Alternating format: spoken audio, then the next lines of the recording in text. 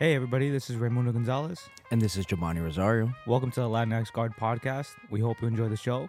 Remember, everything we say is just for fun. Nothing's meant to be taken too seriously. If you are going to be a hater, stay a hater. But either way, support.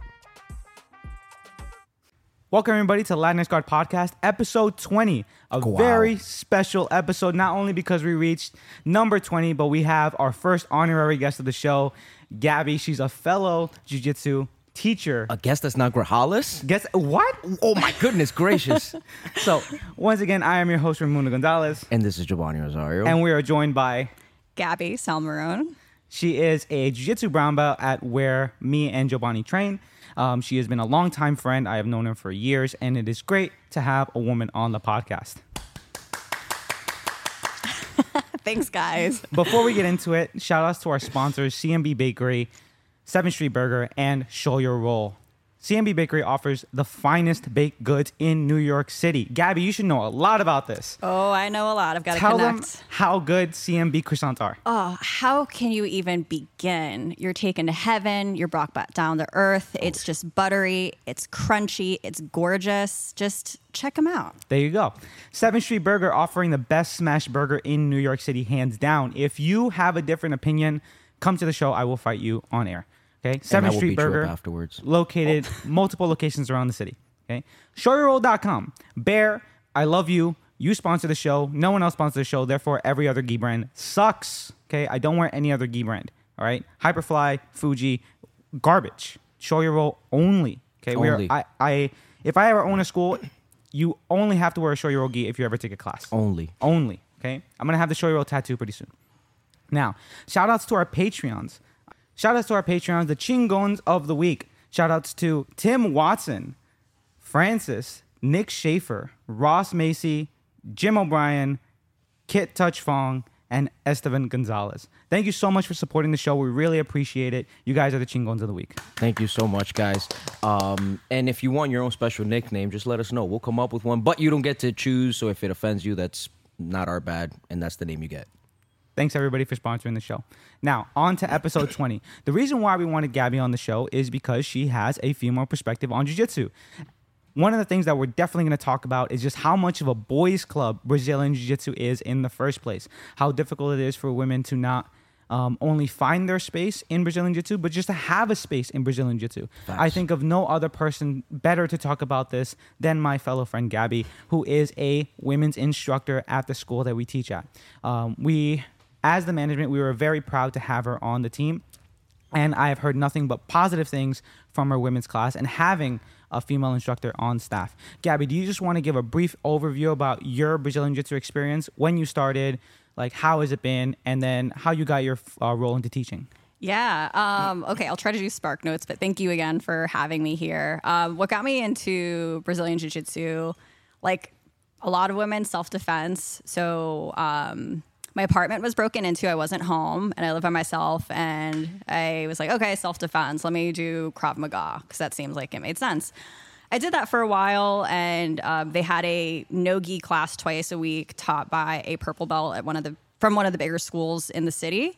And I kind of became obsessed with it. Like kicking and punching things, it's cathartic, but like we all know, like the chest, that is jiu-jitsu. And so I became hooked. I even started doing private lessons. And at that time, that gym was going through a culture change anyway. The vibes were different, so I took that as my signal to get into jiu-jitsu. I shopped around the city. I think everyone should shop around and really try to find a place that works. And ultimately, I selected the gym where I'm still at today. No regrets about that. And in terms of my journey since then, it really started as becoming an aggressive hobbyist. I started in my mid-20s, so my body could handle like doubles multiple times a week. I would do the white belt and then the mixed class, and even I would do a little bit of no-gi. Those days are over, as you know. But I became hooked, and it really changed my life beyond the mats as well. How teaching happened, it was kind of organic. At first, it started when there would be drop-ins, and then like El Diablo Blanco and I would like make eye contact, and it's like I knew that I had to be the person to go with the drop-in girl, and like it was fine because like I enjoyed it.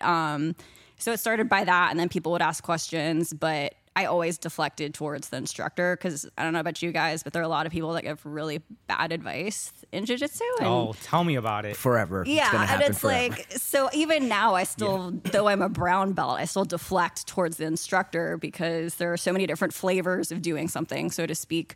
But anyway, so it started by helping drop-in women, and then fast forward to teaching now. There was just a need. We had a lot of dudes being like, oh, my girlfriend, my wife, my friend would want to drop in, and they just want to try like a women's class first, because to get like women's sweat, I guess, is like not as gross as dude sweat at first, but you're getting used to the sport.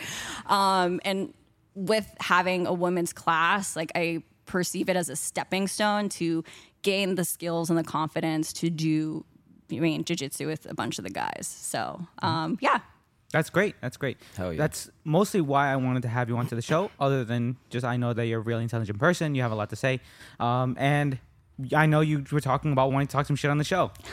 So we're really excited about that. Always excited about this. Jiu-jitsu in the past couple years has been making strides in its, I guess, openness to more female competitors and highlighting and showcasing more women in the sport.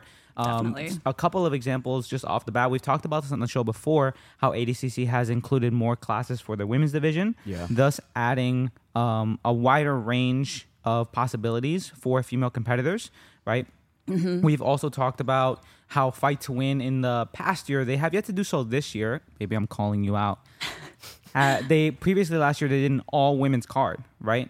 So only female competitors. I think there have been other Instagram personalities that have just straight up called out jiu-jitsu promotions for not paying their women as much as they do the men, right? There have been a bunch of top female competitors that have refused to compete on certain promotions unless they get paid as much as the male main events or be highlighted in the same way as the male main events. Yeah. Is there anybody in particular that you watch out for or that you look to in the jiu-jitsu space for like sort of inspiration for like a female lead in the sport? I would say I'll start local and then I'll go macro. I think we all are familiar with Karen. Yes, Karen Peterson. Yeah, the so GOAT. She is the GOAT. I fangirl whenever I see her at competition tournaments, and I'm just like, oh, I have to say hi, but she's coaching. Oh my God. And like, I'm not someone to get like starstruck, but I have a ton of respect for her and the community that she's built at her gym, from, I guess, the more pop culture circuit. Fion's great. I know Kendall kind of bothers some people, but like, I think she talks about mental health in a really nice way, because absolutely, I think that affects everyone, not just women. And it's like, it's time to be a little vulnerable. Especially after her injury. Like, she really opened up a little bit more, I feel, as well. Totally. And being like a lifelong athlete and just, I mean, hopefully it makes space for other people to have those sort of conversations. Yeah. But I would say like those two just to start, like, Even though our podcast is more popular than Getting a Grip with Kay. Oh my God.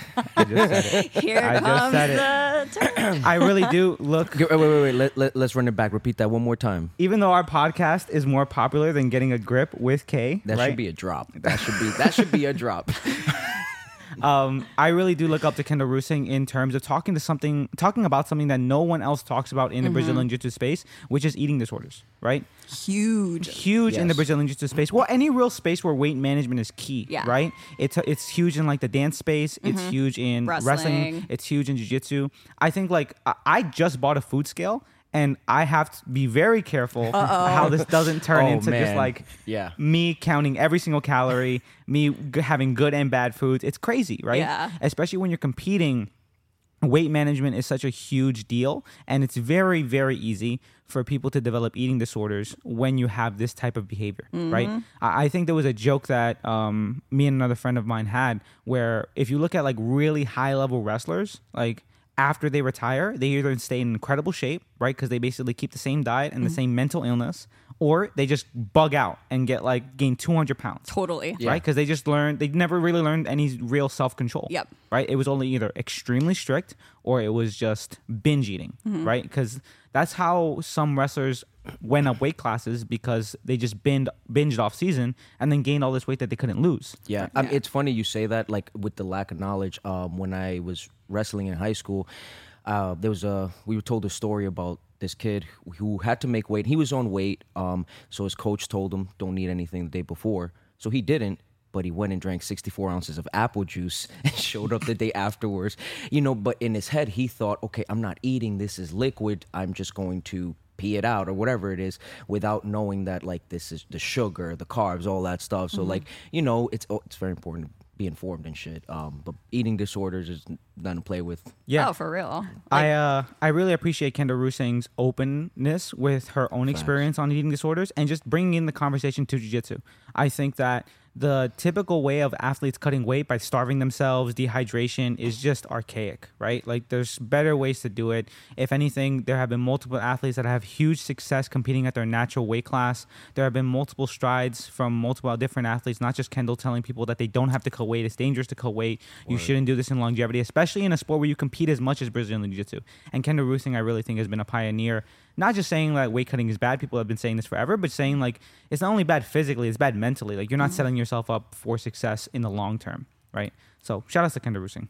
Before we get off of Kendall, since we're giving her flowers, another thing that she's done really well is like also just really improve the commentating game. Like, if you've watched any jiu-jitsu events, So good. You know that there's a lot of people that get this job, and you're like, how the fuck did you get this job? You're like, you don't know shit. But Kendall Rusing, not only is because of the years of knowledge of grappling and jiu-jitsu and all that stuff, but she also knows how to like talk to people. So she articulates very well. Like, she's the kind of person where you are listening to a match, you don't mute it. She knows what she's talking about, and she like really tries to tackle it from all areas. She's very well informed, so shout outs to Kendall for all that. So this is an improv pendejo of the week, because I didn't know I was gonna have it, right? Oh man, but here it comes. Pendejo of the week. This is the earliest pendejo of the week, I think. Goes to Hywel Teague, right? Okay. Hywel Teague is probably the worst Brazilian Jiu-Jitsu commentator I have ever heard. Ever. Right? He was fired from Full Grappling, but he still commentates. I don't know why. Wait, why was he fired? I don't know why he was fired. Probably because he was bad bugged at out. his job. Bad at his job. But also, he was the guy who scammed the internet out of like $10,000 or $50,000 for the movie Red Belts and never made it. I heard about this. Yes. How did I miss that? Yeah, So a couple years ago, Hywel Teague started a fundraiser for a movie documenting the different red belts in Brazil. So he said, no one really knows who these red belts are, but they're still around, right? They trained with Helio. They were there at like the Kimura fight, whatever, right? And he wanted to document these red belts, ask them about their journey. And it's like a cool thing, right? Because how many red belts do you really know of, right? I can't name one. The concept sounds cool. Yeah, so he's like, I'm going to go to Japan, but obviously I have to stay in Japan. I have to buy this equipment. I have to insure the equipment because it's Brazil. And it's like, it's going to take a lot of money. Like, can we crowdsource this so I can make this movie so everybody can know about red belts? And then just never made the movie. And for years was like, yeah, I'm still making it. Yeah, I'm still making it. Or I need more money. No. And then when he just flat out said, like, I'm not making the movie anymore, just never refunded the money. So he just took a $50,000 check and just ran with it.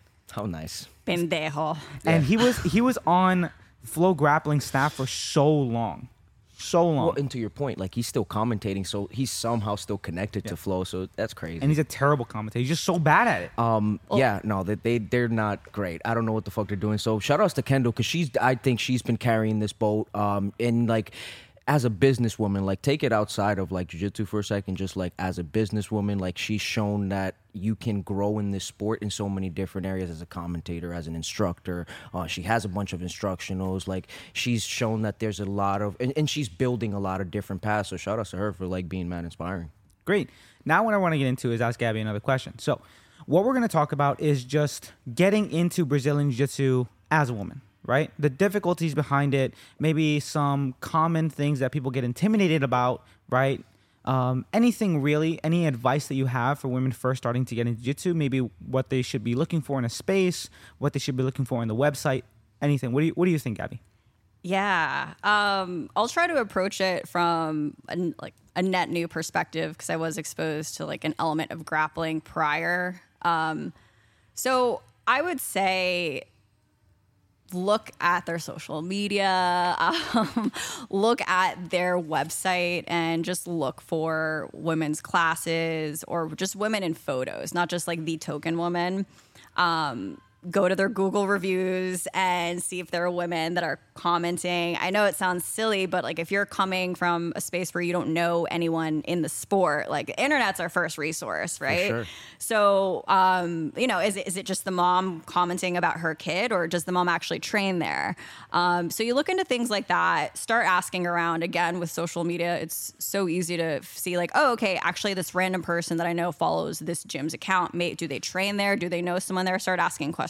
All right. So you did your internet stalking. And then I think with anything, when you're looking to build a new habit, like find a gym that is like close enough to get to, the timing works for you. So this is something you do like. It's one less obstacle or two less obstacles in the way of you pursuing something. Okay. And then check out the vibe at the gym. Are people nice to you? Some gyms that I visited are very cliquey. God bless them, I guess. But some gyms are very cliquey. Cleanliness, do their mats look clean? Are people wearing clean gis? Some of y'all are dirty out there. So dirty. Shout out to the Susio twins. Shout out to the Susio twins. Susio twins, my God. I think some people put Windex on their gis, or is it just bad BO? I have to tell them to shower. I have to throw the male one in the shower. I have to shove him in there. We've had conversations outside of the gym where after like, yo, go shower outside if you're too, like constantly. I've had to ban him from classes because I know he hasn't showered. Well, thank you for doing that, because We appreciate you. Yeah, for real. So yeah, see if it's clean. And even if there aren't women there, are the other students there friendly, not creepy, and just willing to help you out? Because sometimes what happens with one of the schools that I dropped in, like no one wanted anything to do with me. So I had to pair with some like really, really tall guy that was like older, kind of sheepish. And I'm like, oh, clearly he's the other reject in the class, like putting the new girl with the reject. Oh, man. Yeah. And you just kind of figure it out there. So yeah, check out the vibe. And also, I mean, this is something new too. Like you're very intimate with someone. So, does it feel too aggressive? Does it feel uncomfortable but safe? And like hopefully you're looking for the latter. But those are just some things to look out for, but definitely shop around and go at different times too, because I mean, as we know at our gym, like we have different vibes every hour. Yeah. So I think you touched on a huge point that I want to talk more about, or at least talk as much as we can about. But it is about visibility of women in the gym, right? I think for me, and I was one of those people that would regularly bring women up to you in order to introduce you as like one of the people in leadership roles in our community. Was like, hey, this is Gabby. She's a female instructor here. Or also, she's just a kick-ass brown belt that trains here, right? Why don't you go with her? And I could already see the impact that they had on them. I had so many women after their intro classes being like, it was so cool to see Gabby. It was so cool to see another woman on the mats, right? And that has such a profound effect on really anybody, right? I even had another student come up to me and say it was so nice seeing like seeing a Hispanic teacher, right? So visibility along all lines is incredibly important, right? I think when you go into a gym and see someone that just looks like you, right? Someone that you can relate to, it really helps you settle in a lot better, right? So I think what you said about seeing women on the Instagram, seeing women commentating on their posts, I guess not just like the token woman that you're seeing in every single photo, right? That they just have them there is very important. I think not only is this, I think should be required of a school, right? But it is something that every school can do to make their students feel more seen and heard, right? Giovanni, what do you think about this? No, I think something that stood out to me is like Gabby, as we know, Gabby teaches women's class, and she said earlier, it's like a great stepping stone because like you said, the sport is very intimate. Whether you've had some traumatic experience or whether you're just never done a sport that requires this much, you know, it can catch you off guard. So like definitely when you go into a gym and you just see 98% of men, some of them who we just talked about are not clean, which gives you more reason to be like, I don't want to come back. Having something like a women's class, especially taught by somebody as nice, as kind, and as knowledgeable as Gabby, that makes such a big difference for anybody's experience. You know, I remember like back when I was younger and like Gabby first started, right? Like Gabby's someone who every time she came to class, like it took a little bit of pressure off my shoulder because I knew if I had, whether it was somebody new or experienced, like she was somebody I could trust, right? If we had like 30 people in class, like if whoever was partnered with Gabby, I didn't have to stress about it because I knew Gabby saw the move. She would ask questions that she knew had to ask or whatever. Like having that kind of awareness, being respectful, like those qualities have obviously just make you a better instructor. So I mean, that also speaks to her as a person. But definitely like having something like that in a school, if your school can afford it, I think, like you said, should be required because as the sport is growing, we want to make sure that you can't please everybody, but you want to make sure at the very least you make everybody feel welcome, do what you can. So having things like that makes such a big difference. Yeah. Now I want to talk about the meat and potatoes of the podcast, right? Gabby mentioned it, so I'll pass the buck off to her, right? Creeps in Brazilian Jiu-Jitsu. I think they're kind of unavoidable, right? As much as we can create a positive space where everybody feels included and everybody feels safe, there's always going to be one rotten apple in the bunch, right? It's how you deal with it, right? How you confront it, how you manage it in your school that really is telling, right? It's not always just about cutting the person off and just sending them. Sometimes that is warranted in the best approach, but also it's about how the students deal with it by themselves, right? There have been many creeps, even in the best schools in the world, right? Gabby, what would you say to somebody who is going to try out Brazilian Jiu-Jitsu for the first time or has been coming to a first class and sort of has been approached like a wrong way and a creepy way by a student? Oh my God, where do I start? So immediately go to the main instructor, someone in a position of authority. But I think this is also where I'm going to go back to a previous point. Just having more women is helpful because sometimes women feel more comfortable speaking to another woman about it, and then the woman grappler will elevate it to the instructor and they'll take care of it accordingly. But going backwards, I'd say if you feel at any point uncomfortable, speak to the instructor on the side and ultimately just say, hey, look, this happened. I'm new to this. Is this normal? Can you just help me out here? Because it might be like, okay, are we doing, I mean, I hate to say it, are we doing north-south? Or like, are people like staying in like certain positions? Double underpass. Yeah. And like, I mean, I'm going to self-disclose. This didn't happen at this gym, but the first gym I got into grappling, like, you know, first there was accidentally a chest grab while this guy was trying to post. And I was like, whatever, he just missed the ground. Mm-hmm. And then after that, we were doing, it was double under or over under. And, you know, like there was a real butt squeeze. But at the time, I was also young. I was afraid to bring it up to the instructor. And I think if there was maybe another woman I could have spoken to, it would have helped. But like at that point, I had enough rapport with the gym and the program that I like went back, but I just never partnered with that guy again. And if I saw any woman walking over and going to partner with that guy, I'd be like, you know what, just don't. But yeah, go to the person in authority. But ultimately, if it's a good gym, a good community, they're going to take care of it. But also, like sometimes jiu-jitsu is toxic, just like the Catholic Church, and they just move people around, as you guys have spoken about before. So yeah. Yeah, I think you made a really great point, which is specifically how to roll with women, right? This is something that has been talked about by a lot of people, both in like good and bugged out senses. Very bugged out. Right? Shout outs to Jeff Glover, who just said women should just be banned in the sport. Man. That was crazy. Gabby, did you see that on Instagram? I missed that. Oh. He went on this like tirade where like women shouldn't have a place in the sport. Is he an like, incel? He's everything. He's a flat earther. He's like a 9/11 truther. I don't know if it means anything, but he does have jiu-jitsu tatted on his knuckles. And usually that's a red flag. That's what most people will consider a red flag, but I don't know. Huge. He's flag. like, what else is he? He's also like a white supremacist. It checks out. Yeah, it's everything. It's everything. He's everything. But I think you made a great point on like when you're a woman and you're rolling, especially because this is so intimate, it's kind of difficult to, I guess, differentiate. Was like he just reaching for a grip, right? Was my body and his hand just at the wrong place at the wrong time, right? Because we're literally all over each other, right? Like where is it too much, right? And I'm sure that you know when it's too much. You know when something was either Totally. intentional or completely accidental, right? But also, if you're a guy and you're training with a woman, just like when you're training with another guy and you know I shouldn't specifically touch his groin, right? Because every man gives another man the courtesy, right? I'm not just going to reach for Giovanni and give him the old dick twist, right? Well, you didn't ask last time. You just did it. So I think if you're rolling for a woman, you know that there are certain parts of the body that might be interpreted differently, right?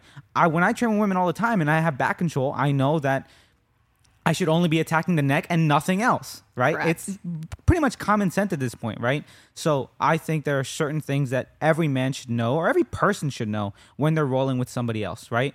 That's a really great point that you made. And if you're a student, this is coming from 3 jiu-jitsu instructors, right? If you feel that something was weird in your role, if you had a weird altercation with your student, if you had a weird interaction, a weird comment, whatever, tell us, right? I guarantee you that more often than not, jiu-jitsu instructors are not as bugged out as they seem, right? Word. We want to run a business where people feel welcome, where they want to come back, right? And the only way for that to work is if everybody feels comfortable, right? Yes. I don't want to feel like I'm putting pressure on students, right? For like, tell me everything that happened in the class. But I definitely want to portray this this openness, right? That I know that at the school that we train at, we definitely have, and we want to hear about it.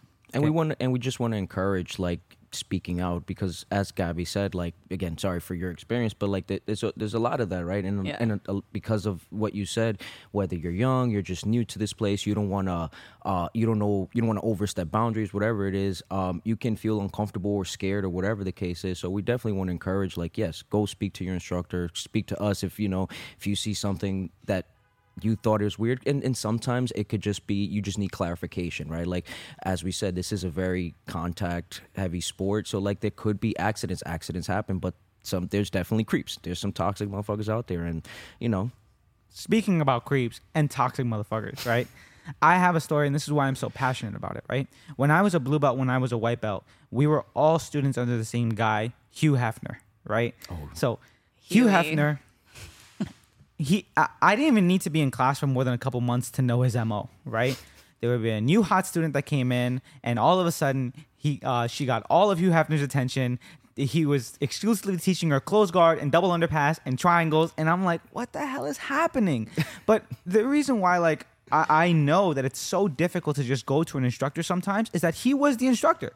He was the guy that you were supposed to go to if you ever had any problem with anything. And he's the guy who was the womanizer in the gym, right? So I felt so conflicted, right? If I went to my head instructor and said, like, hey, your black belt's kind of acting a little creepy, right? Like, it's making me feel uncomfortable, like, and he's not even hitting on me, right? And I didn't know what to do, right? And it came to the point where his behavior was tolerated for so long when really at the first sign of it, it should have just been like, hey, man, you can't do this here, right? You can go do this at the bar downstairs, but definitely not here. And the 8th time it happened, it should have been like, dude, get out, right? Because I'll say this again, because I think I said this on like a dating podcast or like the whatever, right?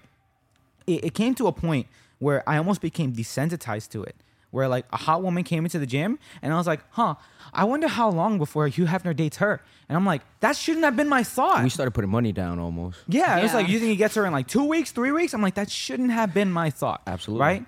My first thought should have been to try to like either talk to Hugh Hefner directly and was like, leave this chick alone, right?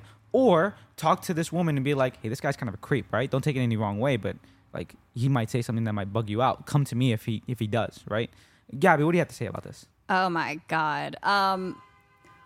It's tough. It's tough because, I mean, I'll put it, he never bothered me because Word. I'm not a blonde. But This is where I we need mean, the drops and you shots. I remember even having one of my friends drop into the gym. She blonde, attractive woman, and she was waiting by the elevators for me, and he beelined like faster than light. Hey, are you looking to drop in? Like, have you ever tried jiu-jitsu before? This is a good impersonation. And it's just, again, you kind of tolerate it. But there were some women I knew that were consensually involved and like never asked questions, or something happened and it was fine. But I think it was a whole persona too, because like he was also, though he has great jiu-jitsu. He was a little like too aggressive. Yeah, for sure. Like something. He's fighting some demons somewhere. That's what happens when trauma goes unchecked for a long time. Yeah. Okay, jiu-jitsu is not therapy. You need to do both. Yeah. You need to Facts. do both. Go. Jiu-jitsu was my therapy, but you got to do both. Great. So there are just, other than people just like actively hitting on people, there are also people that just make remarks or comments that are just not welcome, right? Or could be taken like really the opposite way, right? One of these people that would make these comments for so long was Lord Voldemort. Oh, he Right? who shall not be named. He who shall not be named. He shall noseless. Oh man. He was a Death Eater. Gabby's making this face because she doesn't know who Lord Voldemort is. I am like 1 for 2 of not knowing some of these. It's time for Raimundo's story time. Oh, I mean, yeah. We might have a Giovanni story time. So Lord Voldemort was a practitioner at the school that I train at, but no longer is training here. But he was the guy who would let's say there was something happening in a room, and there's of course that obvious joke that can be made, but isn't made because you know that it's going to be taken a certain way. You know it. Before you even finish the joke in your head, he would say it, right? Now, this not only was the joke that shouldn't be made in public, but it was also remarks that just shouldn't be made to certain people, right? Yes. One of those remarks was to an underage girl, right? And This one. he basically like, I don't know what the specific remark was, but that I already have everybody rolling their eyes at me. But he would just make everybody like roll their eyes at him, like, come on, Voldemort, come on, why'd you use the death spell on this one? Right? Like, why can't you just shut your mouth, right? And there are some people like jiu-jitsu is a very like personal and like very open sport. So when you grapple with somebody, you get closer to them, right? And I'm Right. guessing that this person felt really comfortable with everybody and thought that they shared the same sense of humor with him, but Right. they don't. Right. Right? Not everybody like has that same sense of humor. Giovanni, what was your Lord Voldemort story? Well, I mean, I have a lot. Any of these stories will definitely put them out there, so I'm not gonna tell any of them. But I think all of the stories end up all the same, where we all knew or we were aware that we can read the room a little bit, be like, all right, I'm thinking this is an inappropriate joke, but I'm not gonna say it. And our dear Lord Voldemort would just instantly, without hesitation. But I think part of it is to what we said, right? Trauma. There's a lot of stuff that I think just went unchecked, and like Hugh Hefner, it just started to become normal, right? People just start, that's Lord Voldemort. He just constantly finds that line and crosses it, and like even myself, like, because I know Lord Voldemort for many years, I still even early on, like I would tell him sometimes, I'm like, yo, you know how to find this line and constantly cross it. Like you gotta sometimes chill. But I'm also early 20s. This guy has like 15 years over me. Like he doesn't have to listen to me. He has no reason to. But a lot of people felt the same way. What was funny is that a lot of people, damn, I don't have a nickname for this person, but he would constantly butt heads with people that were just like him. Right? People that are no longer at the gym that we train at because they were all the same, right? People that would constantly find that line, cross it, find the line, cross it. And they were like, when people saw they got upset, oh, I was just kidding. No, I didn't mean it like that. And it's like, well, you said it. It doesn't matter. You can't tell me how I feel. That's not your experience. This is mine. He didn't care about that shit. Yeah. But a lot of it is, looking back, it's inappropriate. And I guess all what we can do now is laugh a little bit. I think he's changed and grown based on where he's at now and what our relationship is like, but he's one of those bugged out characters for sure. Scary. So I want to switch gears a little bit, maybe a lot of it, right? Gabby, I want you to talk about what it's like teaching a women's only class, how that's been for you, how that's been taking on the role as an instructor, right? Any advice that you have for women that want to start teaching at the school? I know it happened to you very organically, right? You didn't have to apply, you didn't have to give a resume. I have said my piece about like how bugged out the jiu-jitsu hiring process is, right? Just talk to that effect for a little bit. So should I start just in terms of being how it feels to be an instructor, Yeah, more or less? Okay. Yeah. There's definitely a little bit of imposter syndrome, but then I just remind myself that I've been kind of doing this organically and in unofficial capacity for quite some time.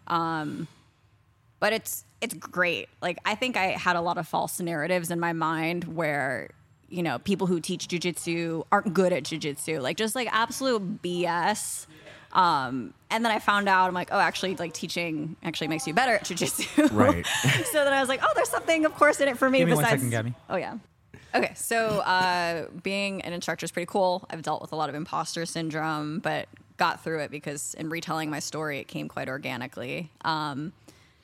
But, I mean, given the nature of the class being pretty small, there's certainly a little bit more freedom and personalization that I'm able, and attention that I'm able to give the women with my co-lead, shout out Ashley, that I think is really special. Because, I mean, thankfully, we have a really busy gym. Classes are huge, but it's tough for instructors to make their way around. So to be able to like just stare at a pair and give them slight little adjustments every time, and it's the best. So teaching's been really solid. I think, and I hope that it'll grow and get better. And Okay. The nature of every class when you start on jiu-jitsu is it's going to start out very small, right? I think even my class, the one that I helped start, it's an 8 a.m. no-gi class, right? It's still only like 6 or 7 people at the most, right? Yeah. But I think this sort of like more smaller group setting really helps you learn each individual student a lot better, right? I think just like in the women community in jiu-jitsu, it's a small community, right? I think the common statistic for any martial arts school, whether it be kickboxing, boxing, wrestling, whatever, right? If it's a combat sport, typically it's like 9-1 when it comes to men to women, right? And I'm particularly proud at some of our mixed classes when it's all genders, right? When it's like 3 or 4 women, or even sometimes 5 or 6 women in a class of like 30 or 20 men, right? Word. So I really like the ratio that we have here in our school. But I think it's really important, even if, like, and this maybe if it's not even if, but I think it's really important for women to have their own space in any jiu-jitsu program, right? And if it's only 3 or 4 women at a time in that particular class, right? I think it's extremely important that there be a sectioned off partition time for these women to have their appropriate class, right? totally. Now what I want to talk about is just practicing jiu-jitsu like as a woman, right? So there are certain things that men have to look out for differently, right? When training with women. I've already said my piece, but I also wonder if like Gabby has any particular opinion about this, right? So you talked a little bit about like maybe some people becoming a little bit too aggro, right? Mm-hmm. Do you ever feel that when you're training with somebody, you can feel like they're training with you? Maybe not. I know that I said that men should train with women differently, but also do you think that maybe they're training with you a little bit too differently? Oh, I've definitely had that in the past, but I mean, the great thing is like I've had enough time on the mats here that I know who my people are in terms of my lineup, so to speak. But it's different because like I pretty much avoid like white and blue belt dudes. Like no For disrespect, sure. but Yeah, it's yeah. like, and I know I could hold my own, but for me it's just a liability. Like Yeah. For sure. I generally speaking, unless you come from a athletic background or you were a dancer, you did gymnastics, like you have no body awareness. And we have guys coming in here that like play golf and do football, and like that you're not gonna have a lot of body awareness within that sport. So early on when people are just getting introduced, I just avoid those people because also like they might be unnecessarily aggressive, not know what they're doing, and that's how mistakes happen. In the past, I've had, some upper belts, some, heavier people that just like dead fish on me or like just like lay on me. And I'm like, this is not fun for anyone. Word. So I guess let me just fast forward a little bit. If you're a dude and you're going to roll with the chick, let her set the tempo first, especially if it's a woman that's new. Like let her set the pace, but also don't be like giving so much space that you're making it a cakewalk, but also don't just lay on her for all of 5, 6, 7 minutes. Like that's really not fun for anyone. You're not going to get better, but just be a little bit more open, aware. But it's, I've been here for a while, so I have my people, but I would say if you're new, that's what to look out for. Yeah, I definitely agree with rolling with like white belt or blue belt men, right? I think like when you're rolling with somebody who has no body awareness yet, has no sense of the game yet, it's almost like breaking in a horse. Yes. Right? Yeah. like you don't know if you're gonna get bucked off and break your back in the next second, right? Because there are some times, and I've talked about this on the podcast, where you're rolling with somebody who doesn't really know jiu-jitsu that well, and they do something so incredibly incorrect, you don't know how to deal with it. Yeah. Right? Or I've been in certain positions, specifically the omoplata, right? If you're a jiu-jitsu sensitive, right, or if you're jiu-jitsu literate, you know what to do in the omoplata. You know which way to turn, which way not to turn, which way to raise your head, whatever, right? You just know. But if you've never been put in the omoplata before, which is why omoplata is probably on my personal banned list to do on somebody who's never done jiu-jitsu, because quite literally, they'll move in a way that will break their own arm. Yeah. Right? Sometimes I've had to let go or figure out a different technique to do in that situation so the other person doesn't pop their own shoulder out their back. Yeah. Right? I've had to save so many people's lives, right? Because they just didn't know how to move.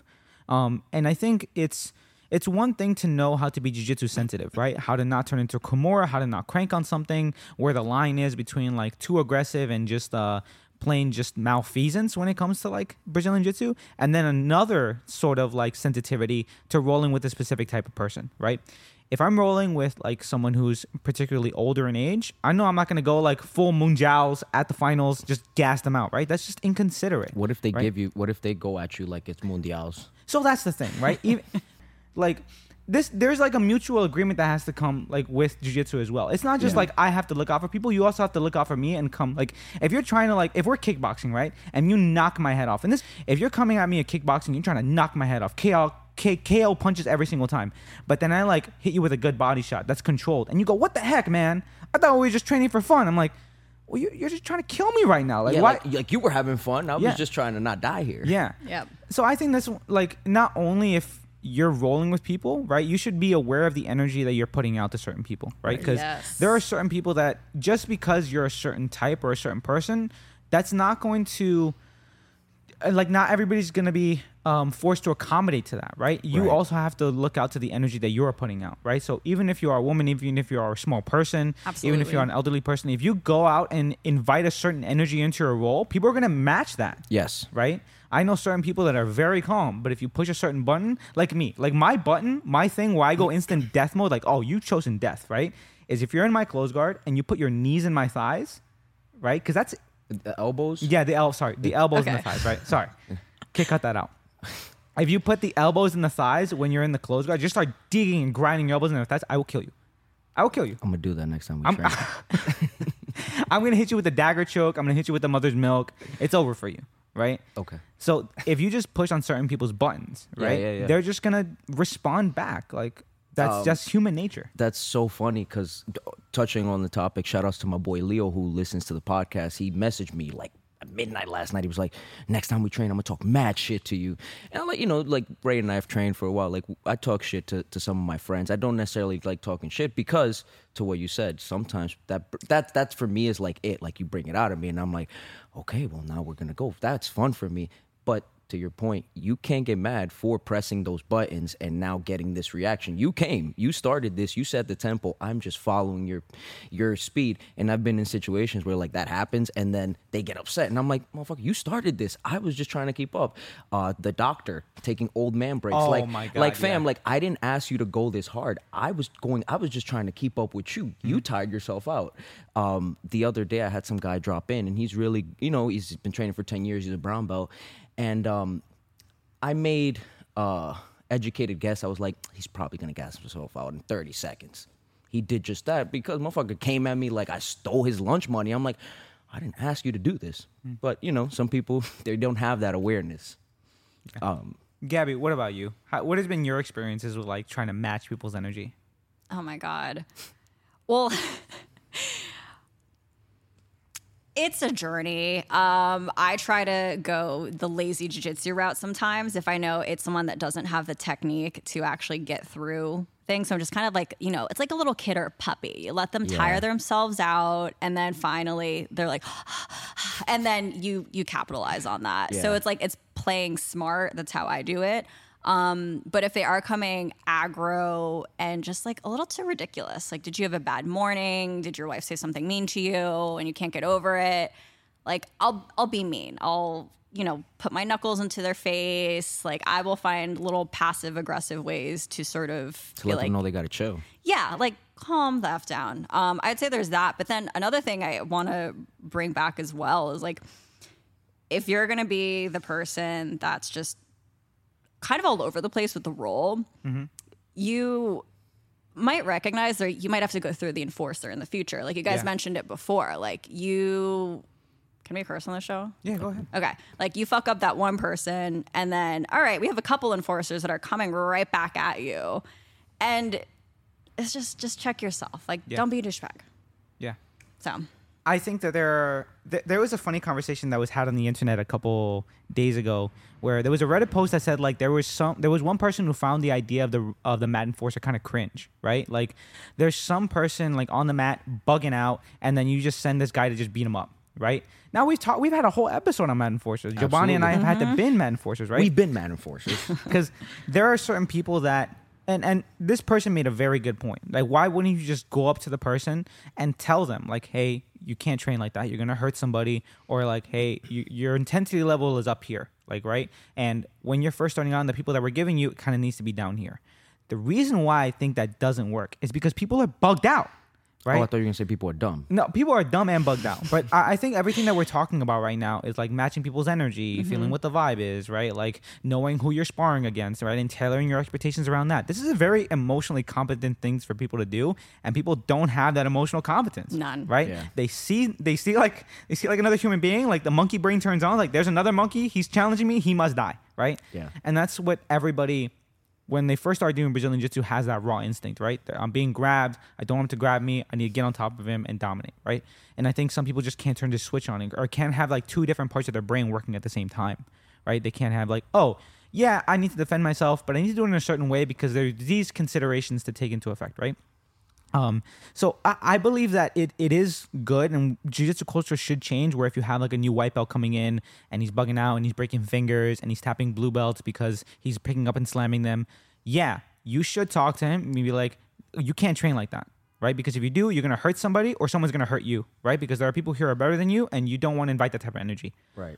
But also you should invite the mat enforcer, right? Yes. I think that if there's a white belt here and he's bugging out and he's like headlocking people, reverse headlock, the scorpion deathlock, right? Yeah. And he breaks somebody's spine, right? You should send the mat enforcer then to check them, right? But then you should have the talk. I think both can happen. Yeah. Right? Yeah. Because some people just can't be like talked to about this, right? They can't be like, what do you mean this is grappling sport, is a combat sport, we should go hard. It's like, all right, you want to go hard? Let me show you what going hard actually looks like, right? Because you don't know what you're doing.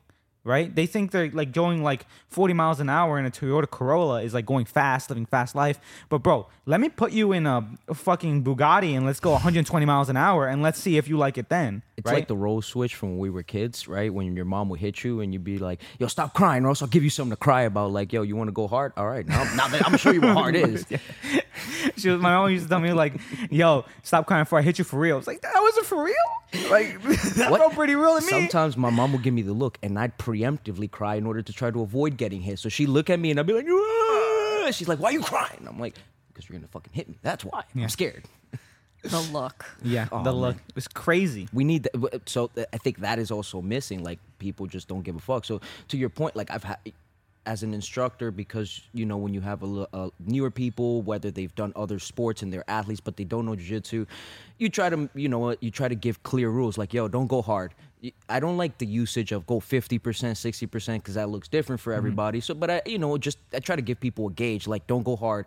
Whatever 50% looks like for you, you should be able to like get your heart rate up, but we should be able to talk. Like, if you're breathing mad hard, if everything's tense, like trying to be clear on what it should look like in the round. I think that helps sometimes. But to your point, people are bugged out and that shit just goes in one ear, out the other. Some people just don't hear it. Yeah. And another thing too, like if you're injured, tell someone and like say it loud. Like just be like, hey, I'm dealing with this thing with my elbow. Don't armbar my left arm. Like whatever that might be. And then people will just kind of hopefully listen. Yeah. But I think back to the point earlier where you have the mat enforcer and you speak to someone, like ultimately you should probably speak to someone while they're sitting down or at the end of the class. Because I think if they're still in the square and they're like still got that adrenaline going, they're not going to listen. Right. Yeah. So Yeah, I think these are all great points. I think these are all great ways to deal with a student that is not behaving appropriately, right? But like the reason why I still like the mat enforcer is because some people have to learn through physicality, right? You can tell certain kids like, hey, don't put your finger in the outlet. Trust me, like there's there for a reason. And then they're not going to learn until they shock themselves. Yes. And it's like, I didn't know I could shock myself. Like, why did you think I told you not to put in the outlet? We were just talking about that. Like, Ray said he loves me, but I'm someone who has to learn lessons the hard way. And I'm like, yeah, some of these lessons I do. You're right.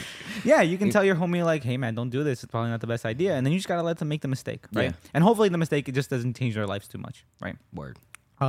Gabby, one last thing that I want to leave on the podcast, like, right? Like, jiu-jitsu has changed my life, right? It is the way that I provide for myself. It is the way that I literally can't see myself not doing jiu-jitsu to some capacity. Even if I'm 60 years old, I'm going to be that old head that doesn't train, but is still telling everybody they do the techniques wrong. Like, that's already going to be me, right? So how has jiu-jitsu really changed your life in the past couple of years, right? Like, you said you started jiu-jitsu maybe like 6 or 7 years ago, right? How have you become a different person from the time you started jiu-jitsu to who you are now? Oh my gosh. In so many ways. So I think I'll start from like the self and then I'll talk about the community. I have way more confidence. Like I think it's noticeable. I mean, you notice when people just join the gym and like they walk in a little bit differently once they like get it. So I have a way more confidence. And then ultimately, like you, right? I want to do jiu-jitsu as an old lady. So I very much approach my life from like a health span like perspective. So what am I going to do to supplement my jiu-jitsu so I can hopefully not have a fake hip at 50 or a fake knee or two. So like because of jiu-jitsu, I'm like, okay, I'm going to lift weights. Okay, I'm going to do Pilates. Don't hate on Pilates. It's really freaking hard. Pilates is mad hard. Yeah. I've also started eating meat. So I was a pescatarian for 14 years. Hey. It's not a religion. It's basically I only ate fish. But I was like, okay, I need to fuel myself in a different capacity based off of jiu-jitsu and all these other activities I'm doing to be like more full circle. So selfishly, that's me. And I mean, I'm a part of the Whoop crew. I love that good recovery. I'm the sleep queen as well. But then beyond that, I would say it changed my life in terms of community. Like I don't go to church. So like, I think when I think of community, that's what people have done for so long. And by no means is jiu-jitsu my religion, but it's like, it's my people. And it's the type of place, like, I don't care what these people do outside of the gym. They're nice, they're fun, we're challenging each other. We both want to see each other succeed in like a non-capitalist way that is like outside of these walls, right? Outside of these padded walls. Yeah. So that's been incredible. Like, those are just some of the ways jiu-jitsu has changed my life. Now, the funny topic that I just thought of in my head, this is the Latinx Guard podcast, and Gabby is part of the Latinx community, right? So one of the things that me and Giovanni always like talking about is just what our parents think about this, right? When I told my mom that I was going to do this as a living, right, it took her like 6 years to come around to it, right? Before that, I would say, oh, I'm stressed out at work, or like, oh, this happened at work. She would always like, what work? That's not a real job. Oh, you stressed? You stressed? I've been stressed. Right? My dad always had like these funny anecdotes that he would say, like, it's always like whatever your struggle is, they double it, right? Mm-hmm. And it's like, you don't know what I had to go back through like to get to school, right? Totally. It's crazy, right? I wake up at 5. Oh, I used to wake up at 2. I used to wake up the previous day, whatever, right? Gabby, what do your parents think about this? So it's interesting. My mom was oddly accepting of it. That's what's up. Yeah. But my dad, you know, he was a mixture of like scared but excited for me because he's like, my daughter is wrestling with a bunch of men, and like I'm 5'3", I'm like a pretty small person. So they were oddly accepting, but I remember trying to show my abuela like what I do, because I was like, oh yeah, she's like the matriarch, she'll get it, like I'm doing things. And I showed her a video and she just like looked at it and then like went right back to cooking the beans. I was like, okay, cool, thank you for not getting this. And like she was like could not care, and I'm like, I'm being a badass. Like acknowledge me, grandma. Acknowledge me. I'm like, I'm doing this for you. But yeah, oddly accepting. But also I think I have the weird background where my dad is a massage therapist. Mm-hmm. So he works with athletes and just like active people So he kind of understood it. It wasn't so foreign. Yeah, I had a very similar experience where I started karate at like a very young age. Like one of my earliest memories, like people always ask you like, what's the first memory you remember? It's actually like one of my karate memories, right? Like me taking my first class, remembering how nervous I was, but it's always been a constant in my life. My mother took me to competitions. My parents like regularly watched me train, right? I would do my homework, then practice my kata in the living room. They critique my form. They were really supportive about it, right? As like a hobby, right? But when I told them that the thing that I've been doing my whole life and the thing that I felt the most connection to, I wanted to do as a profession, it's like, whoa, why would you do that? ¿Por qué? Why would you do that? So I was pendejo of the week every week. Oh. Right? Still are. Still are in some cases, right? So everybody's saying like, why are you being so mean to pendejo of the week? Because I am pendejo of the week in my house. Word. Right? There is no bigger pendejo than Raimundo Gonzalez in the Gonzalez household. That's a fact. Gabby, we're about to wrap up the podcast. Is there anything else you want to say? Tell our listeners, tell them how bugged out they are.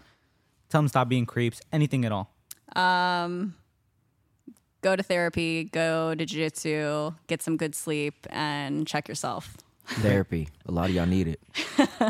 Thank you, everybody, for listening. This has been episode 20 of the Latinx Guard podcast. If you haven't already checked out the Patreon, it's patreon.com/Latinx Guard podcast.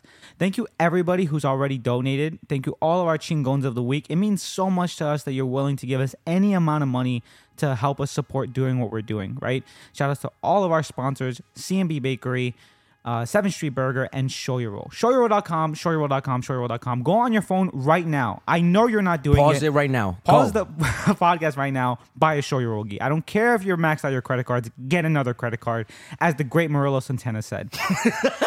Okay? Get another credit card. Thanks, everybody, for listening to the podcast. You can find the podcast on Instagram at Latinx Guard Podcast. You can find me at Ruckfemundo. You can find Giovanni at Giovanni_Rosario. And you can find Gabby on Instagram at Gabby Pie with 2 E's, and reach out if you're interested in a women's class. Yeah. Feel free to reach out to Gabby if you are looking for a women's class. If you know somebody who's looking for a women's class, if you have a wife, you have a girlfriend, you have a sister, you have a mom, if you have a grandma who wants to do Brazilian Jiu-Jitsu, if you have a female neighbor, right? Anybody is welcome to that class. Feel free to reach out. Episode 20 of the Latinx Guard podcast. Thanks for listening. Thank you so much, and thank you, Gabby, for being our first guest, Nagrahalis. Thanks, y'all.